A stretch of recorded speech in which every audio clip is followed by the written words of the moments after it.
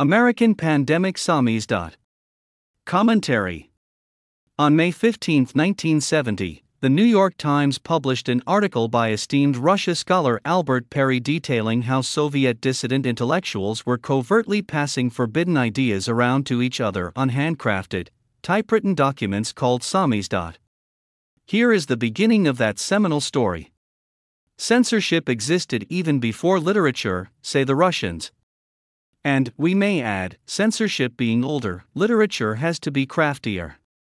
Hence, the new and remarkably viable underground press in the Soviet Union called Samizdat. Samizdat translates as, we publish ourselves, that is, not the state, but we, the people. Unlike the underground of Tsarist times, today's Samizdat has no printing presses. The KGB, the secret police, is too efficient.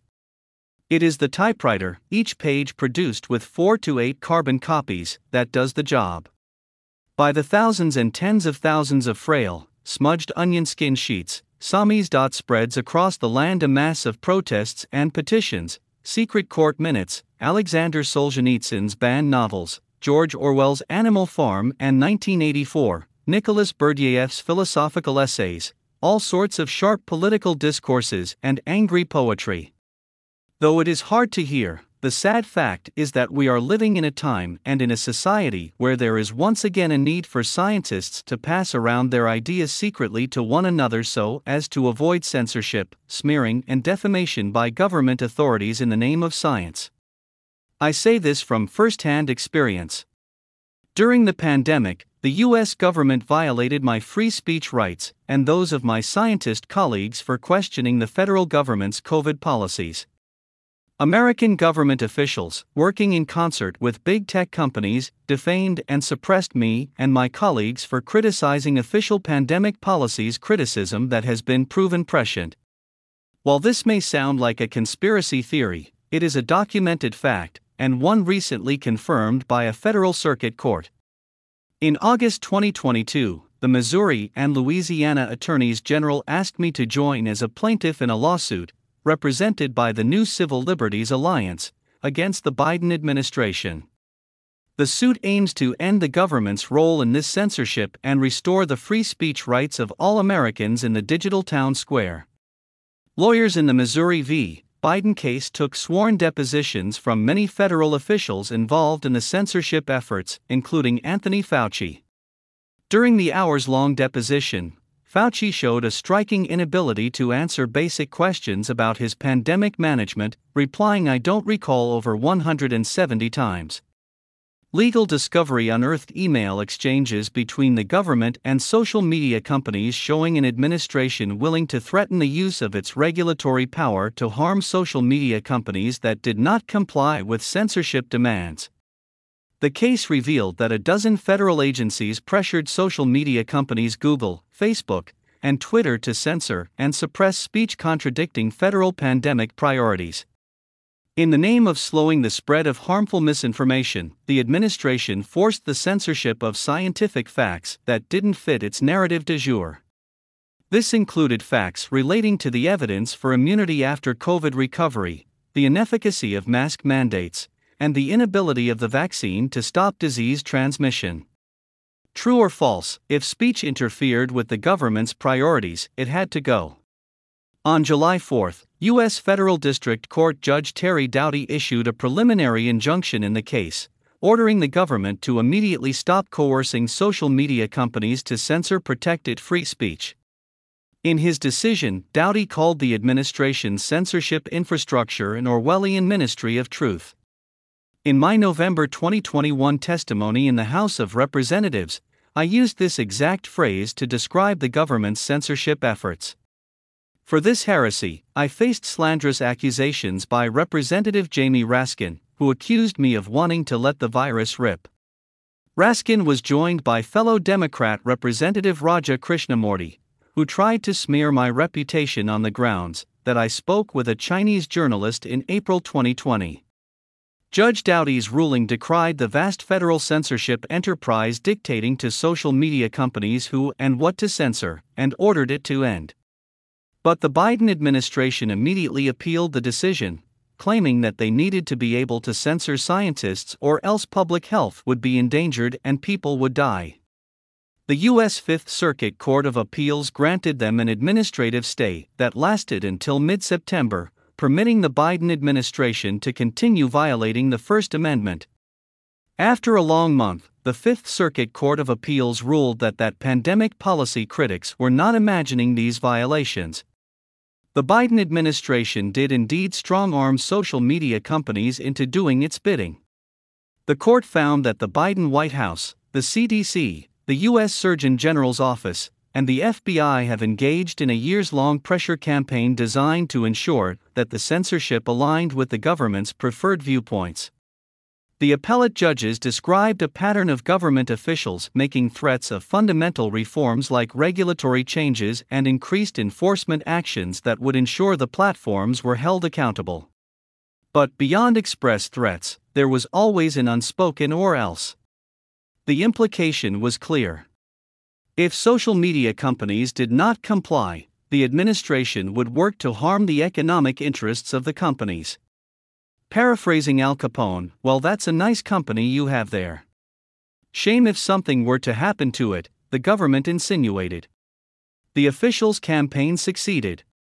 The platforms, in capitulation to state-sponsored pressure, changed their moderation policies, the Fifth Circuit judges wrote, and they renewed the injunction against the government's violation of free speech rights. Here is the full order, filled with many glorious adverbs. Defendants and their employees and agents shall take no actions, formal or informal, directly or indirectly, to coerce or significantly encourage social media companies to remove, delete, suppress, or reduce, including through altering their algorithms, posted social media content containing protected free speech. That includes, but is not limited to, compelling the platforms to act, such as by intimating that some form of punishment will follow a failure to comply with any request, or supervising, directing, or otherwise meaningfully controlling the social media company's decision-making processes. The federal government can no longer threaten social media companies with destruction if they don't censor scientists on behalf of the government. The ruling is a victory for every American since it is a victory for free speech rights. Although I am thrilled by it, the decision isn't perfect. Some entities at the heart of the government's censorship enterprise can still organize to suppress speech. For instance, the Cybersecurity and Infrastructure Security Agency within the Department of Homeland Security can still work with academics to develop a hit list for government censorship. And the National Institutes of Health, Tony Fauci's old organization, can still coordinate devastating takedowns of outside scientists critical of government policy. So, what did the government want censored? The trouble began on October 4, 2020, when my colleagues and I, Dr. Martin Kulldorff, a professor of medicine at Harvard University, and Dr. Sunetra Gupta, an epidemiologist at the University of Oxford, published the Great Barrington Declaration. It called for an end to economic lockdowns, school shutdowns, and similar restrictive policies because they disproportionately harm the young and economically disadvantaged while conferring limited benefits.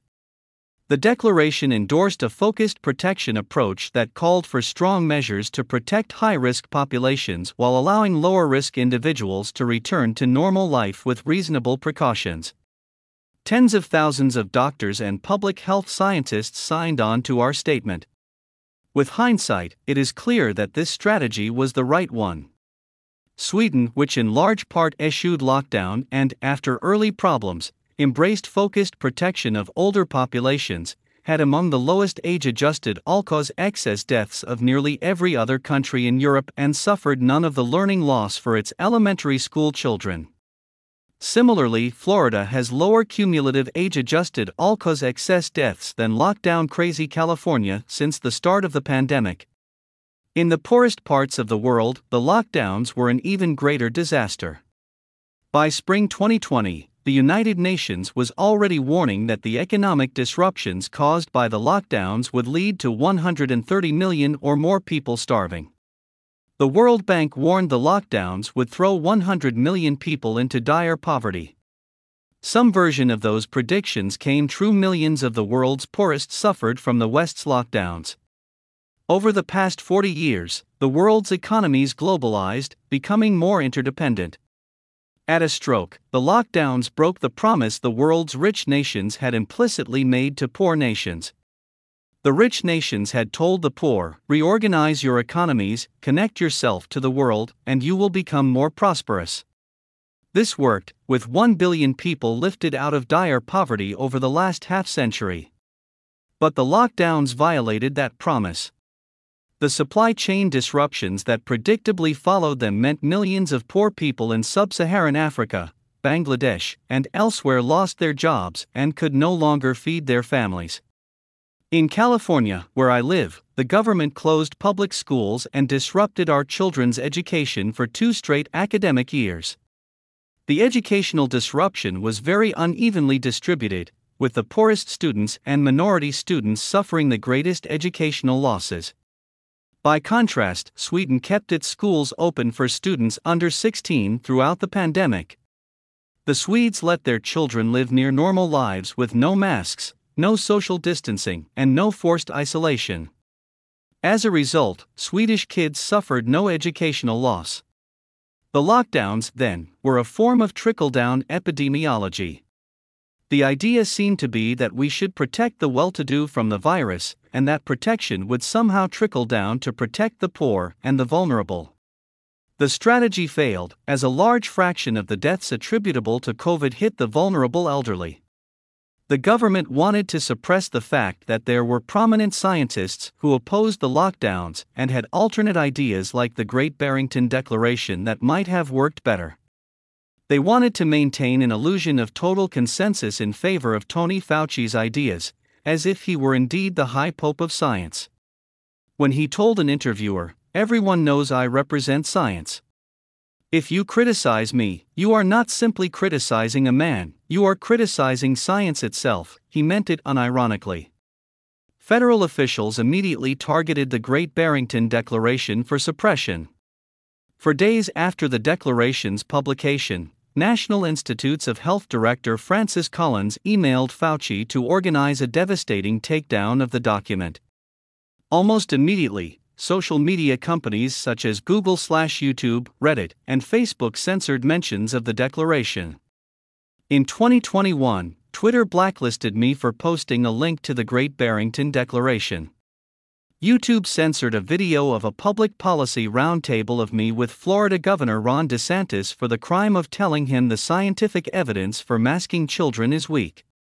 At the height of the pandemic, I found myself smeared for my supposed political views, and my views about COVID policy and epidemiology were removed from the public square on all manner of social networks.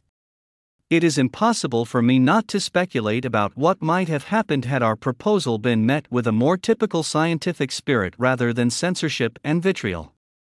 For anyone with an open mind, the GBD represented a return to the old pandemic management strategy that had served the world well for a century: identify and protect the vulnerable, develop treatments and countermeasures as rapidly as possible, and disrupt the lives of the rest of society as little as possible, since such disruption is likely to cause more harm than good.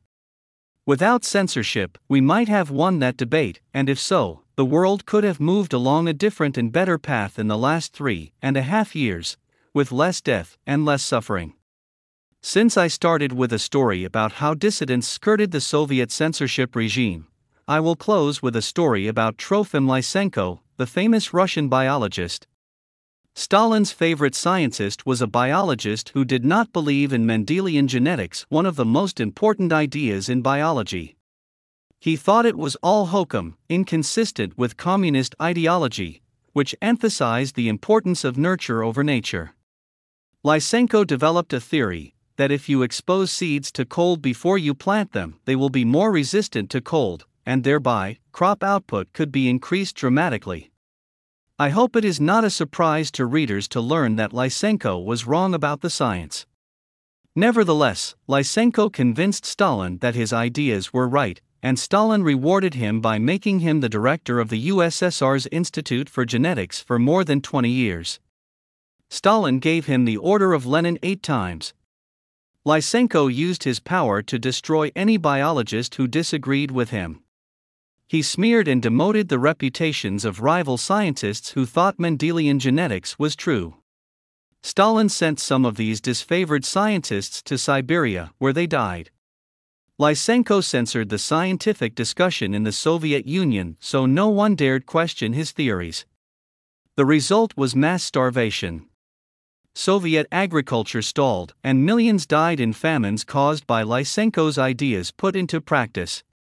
Some sources say that Ukraine and China under Mao Zedong also followed Lysenko's ideas, causing millions more to starve there.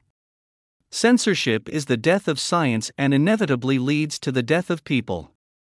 America should be a bulwark against it, but it was not during the pandemic. Though the tide is turning with the Missouri v. Biden case, we must reform our scientific institutions so what happened during the pandemic never happens again. From Real Clear Wire.